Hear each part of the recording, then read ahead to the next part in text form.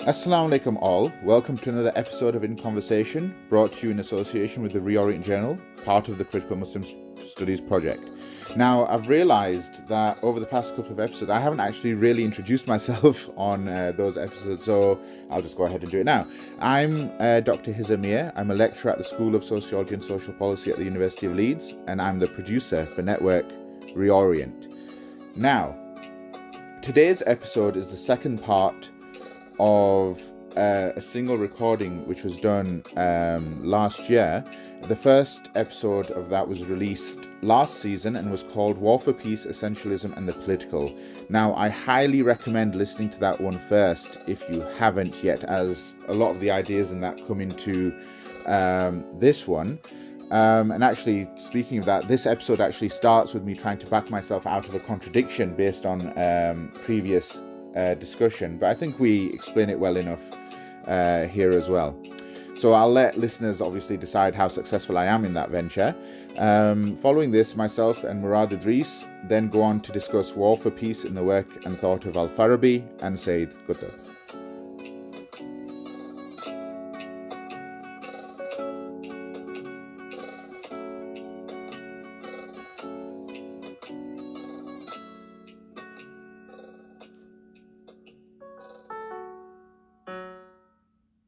Okay, now we're going to go into a bit of a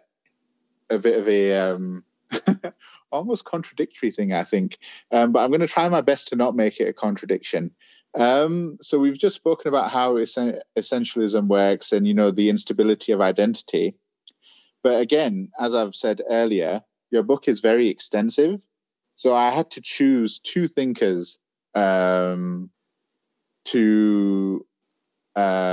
choose, obviously, because we have time constraints and what have you. And it was really interesting that my first idea was to go into just choose the Islamic thinkers. Mm-hmm. Okay. Mm-hmm. But then I realized my formulation of this flies in the face of your adoption of Roxanne Euban's view. And I think, again, this is in the introduction, if I remember correctly, or again, maybe in the first chapter. And even your own explanation in the epilogue of the instability of identity. Mm-hmm. But in order to rectify this, I would say that I recognize the need for temporary foundations. And the point is to recognize that they are temporary and unstable and subject to change. So inshallah, we'll move forward with that. And I'll ask my next question. How did Al-Farabi understand war and peace? Now, in particular, there's a couple of things which I found really interesting in your treatment of Al-Farabi. And these are his dispositions, his political lexicon, and the typology he had of separating cities into warlike and peaceful. So if you could answer in relation to these three things, that would be fantastic. Yeah, so first maybe let me say that one of the things that I try to do in the book, and this is where you're right to know the affinity between what I'm doing and Roxanne Euban's work, where I very explicitly and directly am drawing on some of the stuff that she's done, and it's deliberate. The three chapters that have what we might call the Muslim thinkers, so Al-Farabi, Ibn Khaldun, and Sayyid Qutb, are all chapters that are about certain kinds of pairings. So Al-Farabi with Aquinas, and then reading both in relation to the question of just war. Ibn Khaldun with Thomas Hobbes, and reading both in relation to the question of political foundings and cycles of violence, and Sayyid Qutb with Immanuel Kant, and reading both in relation to the idea of a perpetual peace, but a global peace, one that is in some way being negotiated in relation to empire. So with each of the pairings, my aim was to not have chapters that are like the Muslim thinkers and others that are Western thinkers, but rather to try to unsettle a lot of those categories, also through the way that I'm reading these different figures. And I think that your question about reading Al-Farabi in relation to, as a philosopher of war, first and foremost, or as a theorist of war, in relation to dispositions, in relation to his political lexicon, and also the political lexicons that, or lexica, I guess, the people would be using more broadly, and in relation to the division that he proposes between different kinds of cities and the different forms of violence that they may or may not use. So that, I think, gets to the heart of it. And Al-Farabi is an interesting figure for me to be working with here, in part because of the, let's say, controversies surrounding how one should read him. And I have a couple of footnotes in the chapter on Al-Farabi and Aquinas where I draw attention to some of this in terms of there's all sorts of assumptions about what he intended, what he didn't intend, what it means that he was writing as a Muslim thinker. Did he fear persecution because he was Muslim? And all sorts of other Orientalist fantasies and nonsense. So that's part of the world that I'm writing against, I would say.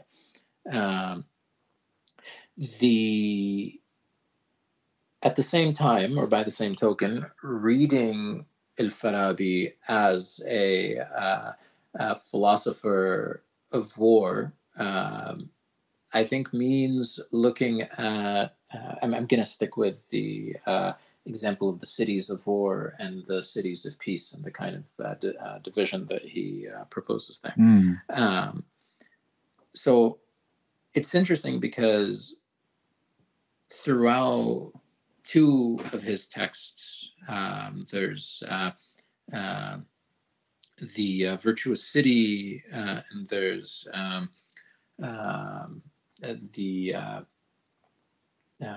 what's it called? There's the Virtuous City, and then there's his summary of Plato's laws, and then there's Governance of the City, or a text that I translate as Governance of the City. People sometimes translate it as political regime, but I don't know what that means. I don't think it means anything. Across these texts, there are moments where Al-Farabi describes the use of violence as either as a means or as an end. And the key point for me is in one of these texts, he says, and then there's this one group of people who love peace and they treat it as the be all, the end all, the most important thing in the world. And half of them wage war. And I'm like, but wait, what? So it's that moment where you go from the enumeration of different modes of violence, different ways of justifying it, and here's this one group where that's not the case, except that is the case. So what stands out for me is how the difference here is one of political lexicon. The difference here is that you have this one group that treats peace as a universal ideal. Al-Farabi himself at no point describes peace in these terms. So one that treats peace as a universal ideal, and that rather than having a certain kind of disposition, because Al-Farabi's work as a whole really does seem to be about describing the different dispositions that people have. Here you end up with this one group that also seems to be describing people in terms of dispositions, right? So it's almost like a moment where the text is turning in on itself, where you have this one group that believes in peace, half of whom wage war, and who believe that they're the only ones who value or desire peace. And that particular group, I think, stands in or comes to describe, for us at least, it can come to stand in for the different justifications that you find in Aquinas or Aquinas's modern interpreters in the just war theory tradition. Those who believe that peace is a universal moral ideal, but that they or their wars or the wars that they champion are the only ones that can stand in for that or that can work towards that. It's that mode of, it's not simply hypocrisy, it's something much deeper and much more troubling because it's structural. I think that's what reading Al-Farabi and reading Al-Farabi in relation to Aquinas brings into view, how we can understand and destabilize or even deconstruct that idea of peace-loving while waging war. How that is actually the contradiction. Okay. I think I want to sort of move on to a critique you have of Al-Farabi. Obviously, we've gone through a bit of a discussion of his work. Then what you found a bit strange about it, that there's this group of people who love peace, but then half of them declare war. And it's like, well, how does this work? But I want to kind of bring in the just war theory as well. And you mentioned this towards the end of the chapter on Al-Farabi and Aquinas, or towards the end of your section on Farabi in that chapter, I should say, where you argue that the just war theory is based on intentions and motives, and you actually critique Al-Farabi on this basis as well. So could you explain this critique? Because for me, this critique has implications for more than just Al-Farabi the theorist and Al-Farabi the theorist of war. Obviously, a lot of Islamic legal theory is also based on intentions and motives. So it'd be interesting to see where you take this critique. Yeah. So let me preface it by saying that the critique is not of the very idea of intentions as a whole, or even the place of intentions in law as a whole. That's a sort of much bigger topic, and certainly not intentions in theology as a whole. I mean, part of what's interesting to me is that certainly in Aquinas, the question of intentions is a thoroughly theological question, right? It's about salvation. It's about the soul. It's about, are you going to hell or not? And what happens through the modern reading of Aquinas is a kind of, I don't think the word secularization captures it per se, but something kind of like that, where now intentions become the way in which we're going to determine the justness of an entire set of not only political actions, but political actors as a whole. That's the piece of it that I find both perverse and deeply troubling. Because what I think we end up with, and I think we've seen this, we saw this in American deployments of just war theory, not only in Afghanistan, not only in Iraq, and not only in the most recent set of interventions and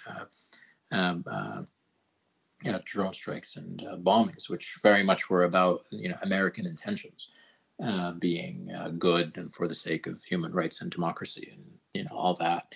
But even prior, the language of intentions, thoroughly saturated American and European descriptions of their violent involvements and entanglements in our regions of the world.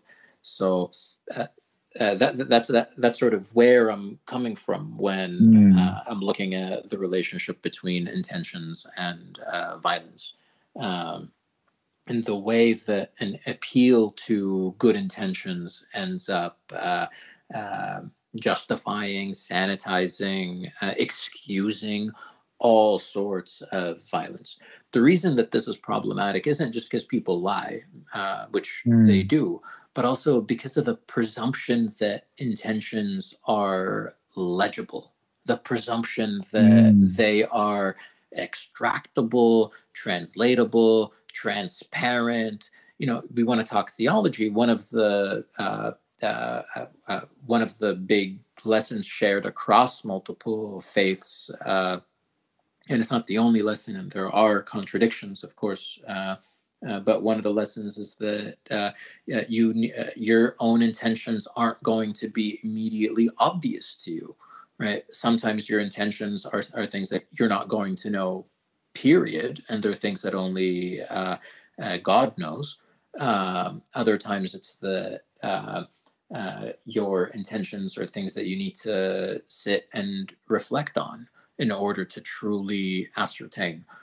And yet you look at just war theory in its popular deployments and you wouldn't get a nick of that, right? Similarly, you look at the way that Aquinas and Al-Farabi talk about the different intentions the groups have, and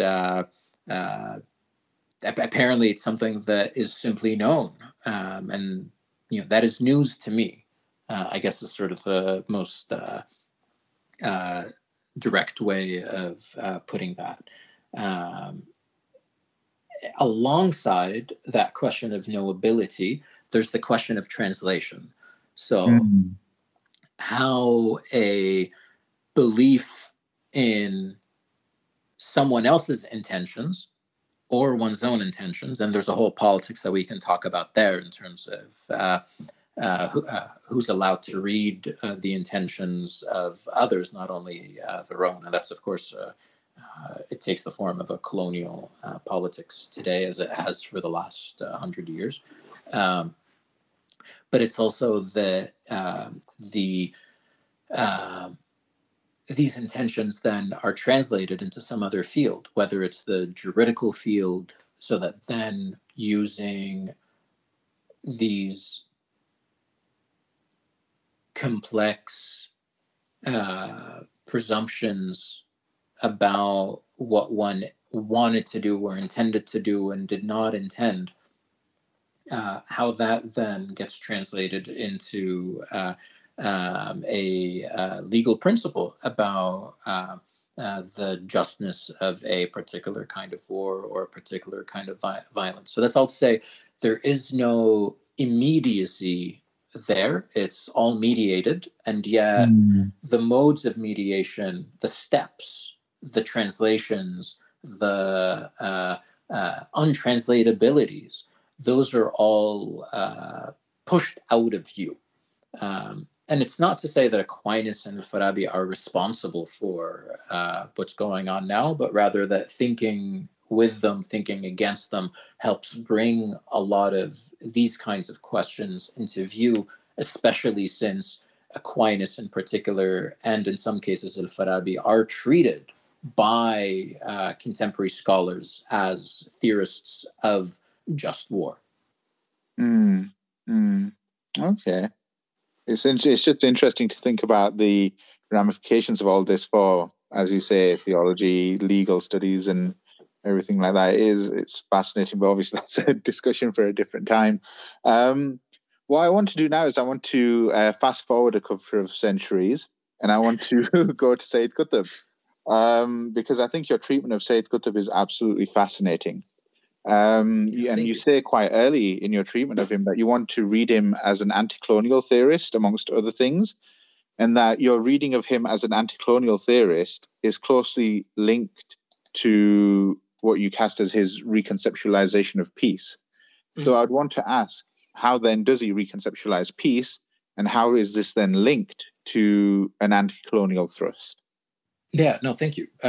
So the interpretation that I give of Qutb is one that some people have found it has upset some people. I guess if there's like one part of the book that seems to upset people, it's Sayyid Qutb. Yeah, so be it. That's shocking. Yeah, exactly. I never would have suspected this when I said it. So, I mean, I was shocked as well when you told me just now. Yeah, right.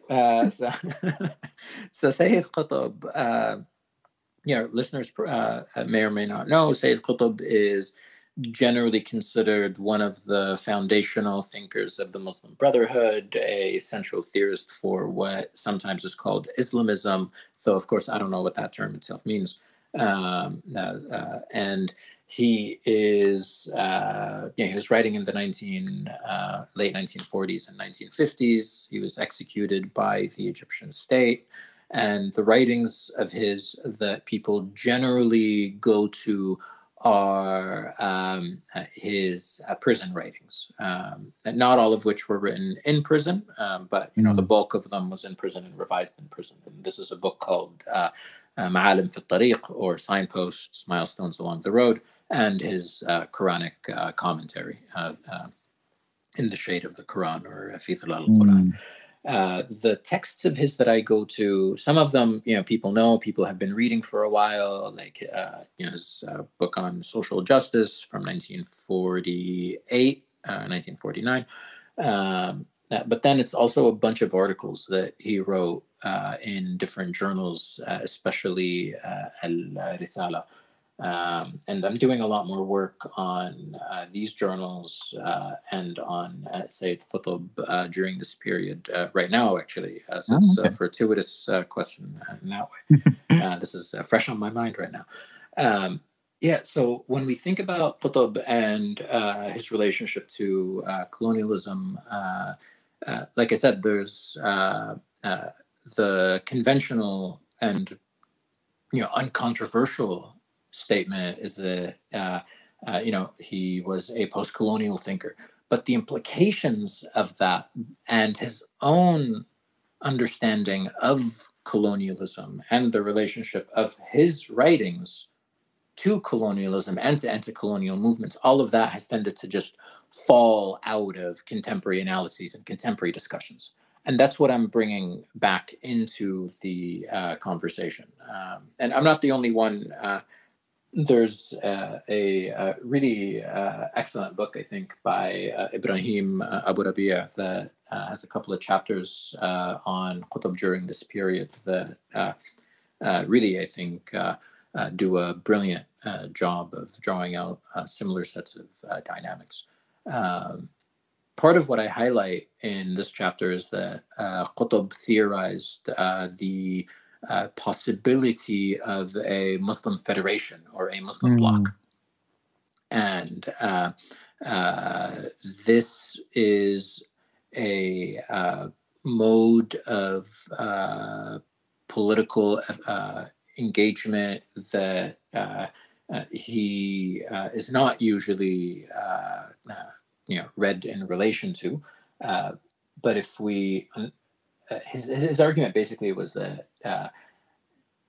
because of capitalism, because of colonialism, and because of the different wars that the different European and American powers were waging all over the world, especially against non-European peoples, the only way to assure peace is for there to be a bloc or a federation that would stand in the way of this kind of aggression. So in that sense, it's a very directly and explicitly anti-colonial, a very explicitly anti-colonial theorization of a Muslim mode of politics, specifically a Muslim bloc. And one that throughout the articles that he was writing during this period, it is one that very explicitly thinks about the formation of the colonized and the anti-colonial Muslim subject. What I mean by this, and this is what I'm working on now, Okay. sort of extending the book to some extent. Qutb was a theorist of Orientalism. That's something that's not usually recognized. By this, I mean not that he thought Orientalists were a problem and that's sort of the end of it, but rather that across his writings, he says, here's the relationship between the Orientalists and the imperialists, and the Orientalists and the missionaries. So this is long before Orientalism as a critical mode of analysis became a common term. In the 1970s. This is Qutb writing in the late 1940s and early 1950s. And here he is theorizing Orientalism. Similarly, he, along those lines, says, and what kind of Muslim people does Orientalism desire? What does it do to the capacity for militant resistance? And he says it kills the seeds of resistance. But also, what modes of narrating history does it then dictate for the colonized? Who are the protagonists and who are the minor figures in these kinds of histories? So that's a very different Sayyid Qutb than the one that is common both in Islamic studies and in political theory. And we could say the same exact thing about his analysis of capitalism. We can say the same thing about his analysis of missionaries. And none of this is to say that his analyses are correct or even that they are useful today, but rather it's to say that we should be reading these diagnostically. Why is it that Sayyid Qutb is simply not recognized, not acknowledged, not seen as someone who was theorizing colonialism, anti-colonialism, capitalism, the politics of knowledge production, the post-colonial state, and all of these other configurations and constellations, and instead Sayyid Qutb, the theorist of jihad, sharia, and Islamic caliphate, right? I think that there's a very important ideological structure at play here, one that, ironically enough, Sayyid Qutb himself in the early 1950s was pointing to. Right, and it's one that demands a particular choreography in which some thinkers are, conjured into our discussions in order to perform particular roles, while the other things that they said, the other possible connections and configurations and constellations, are ones that can only appear as illegible, as ungrammatical, and that's if they appear at all. Okay, it's always interesting to think about the haunting of other possibilities, as it were, or the other possibilities as a haunting of what we see as, Sayyid Qutb, the jihadist, or the Islamic caliphate guy, as you so brilliantly put it. So what I want to do now is, you mentioned that, we shouldn't see Qutb's, writings, even if we are to, take him out of this view that, has been given to him as the doyen of jihadism and stuff like that, that we shouldn't necessarily take it that it's correct or right for our time. So one thing that I want to talk about in relation to this then is about the position of the state in Sayyid Qutb. and how he understands this term, because it's interesting as an anti-colonialist that he seems to accept the idea of the state. So would Qutb actually work in a world without nation states, which themselves, especially in Africa, the Middle East, well, everywhere apart from Europe, are themselves, well, even in Europe, you could say, are a colonial invention. So how would that work? So, would it work even? Sorry, would be the question. Yeah, I mean, this is where Qutb is interesting, because he, along with a set of other thinkers writing, around this time period across the global South, he's a critic of the post-colonial state even before the post-colonial state has really been kicked into gear, right? So he's and he talks about it in at least two different registers. This is also to distinguish perhaps more strongly even between this Qutb of the late 40s, early 50s, and then the prison ratings, which I think are dealing with a different kind of relation to the state. Because there it's about a state that's actively an enemy, whereas here it's the state as something to be overcome. So those are slightly different configurations. During this period, he says, the on the one hand, his call for a kind of federation is all about transcending the state. He says you have all these states and all these mini states, and they wage war against one another. They are making it possible for European powers to do whatever they like all around the world. And that's where a unified bloc, a kind of federation, a kind of Immanuel Kant's federation, but with a willingness, an explicit willingness to police the globe, let's say. That's what's missing. So it's not a state, but rather, I think at one point in the book I call it an empire by another name. So that's one. But then at the same time, when you go deep into his critiques of the post-colonial state, I mean, dude is using the language of dependency theory, right? So he says the British have captured the following sets of institutions in the state, particularly those that have to do with finance, the economic sector, and the treasury, as well as ones that have to do with education. And the whole point is then to have colonialism without colonists. That's where the European power can simply withdraw its own people, because it can rest assured that as he calls them, the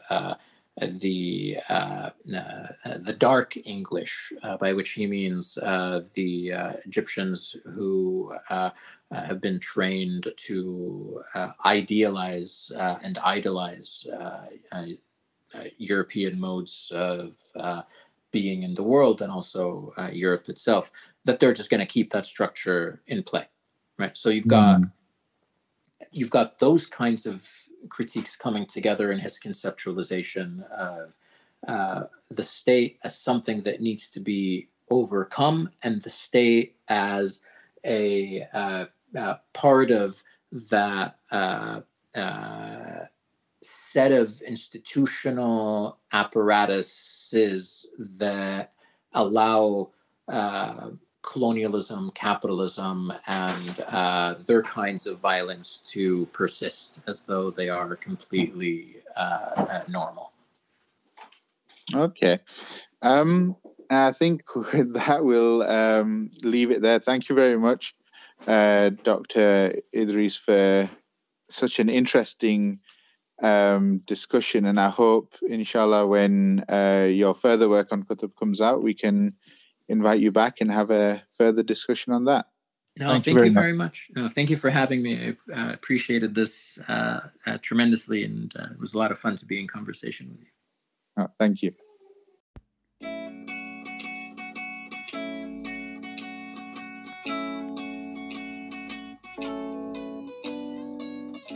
This is an episode of In Conversation, brought to you by Network Reorient, the podcast wing of the Critical Muslim Studies project.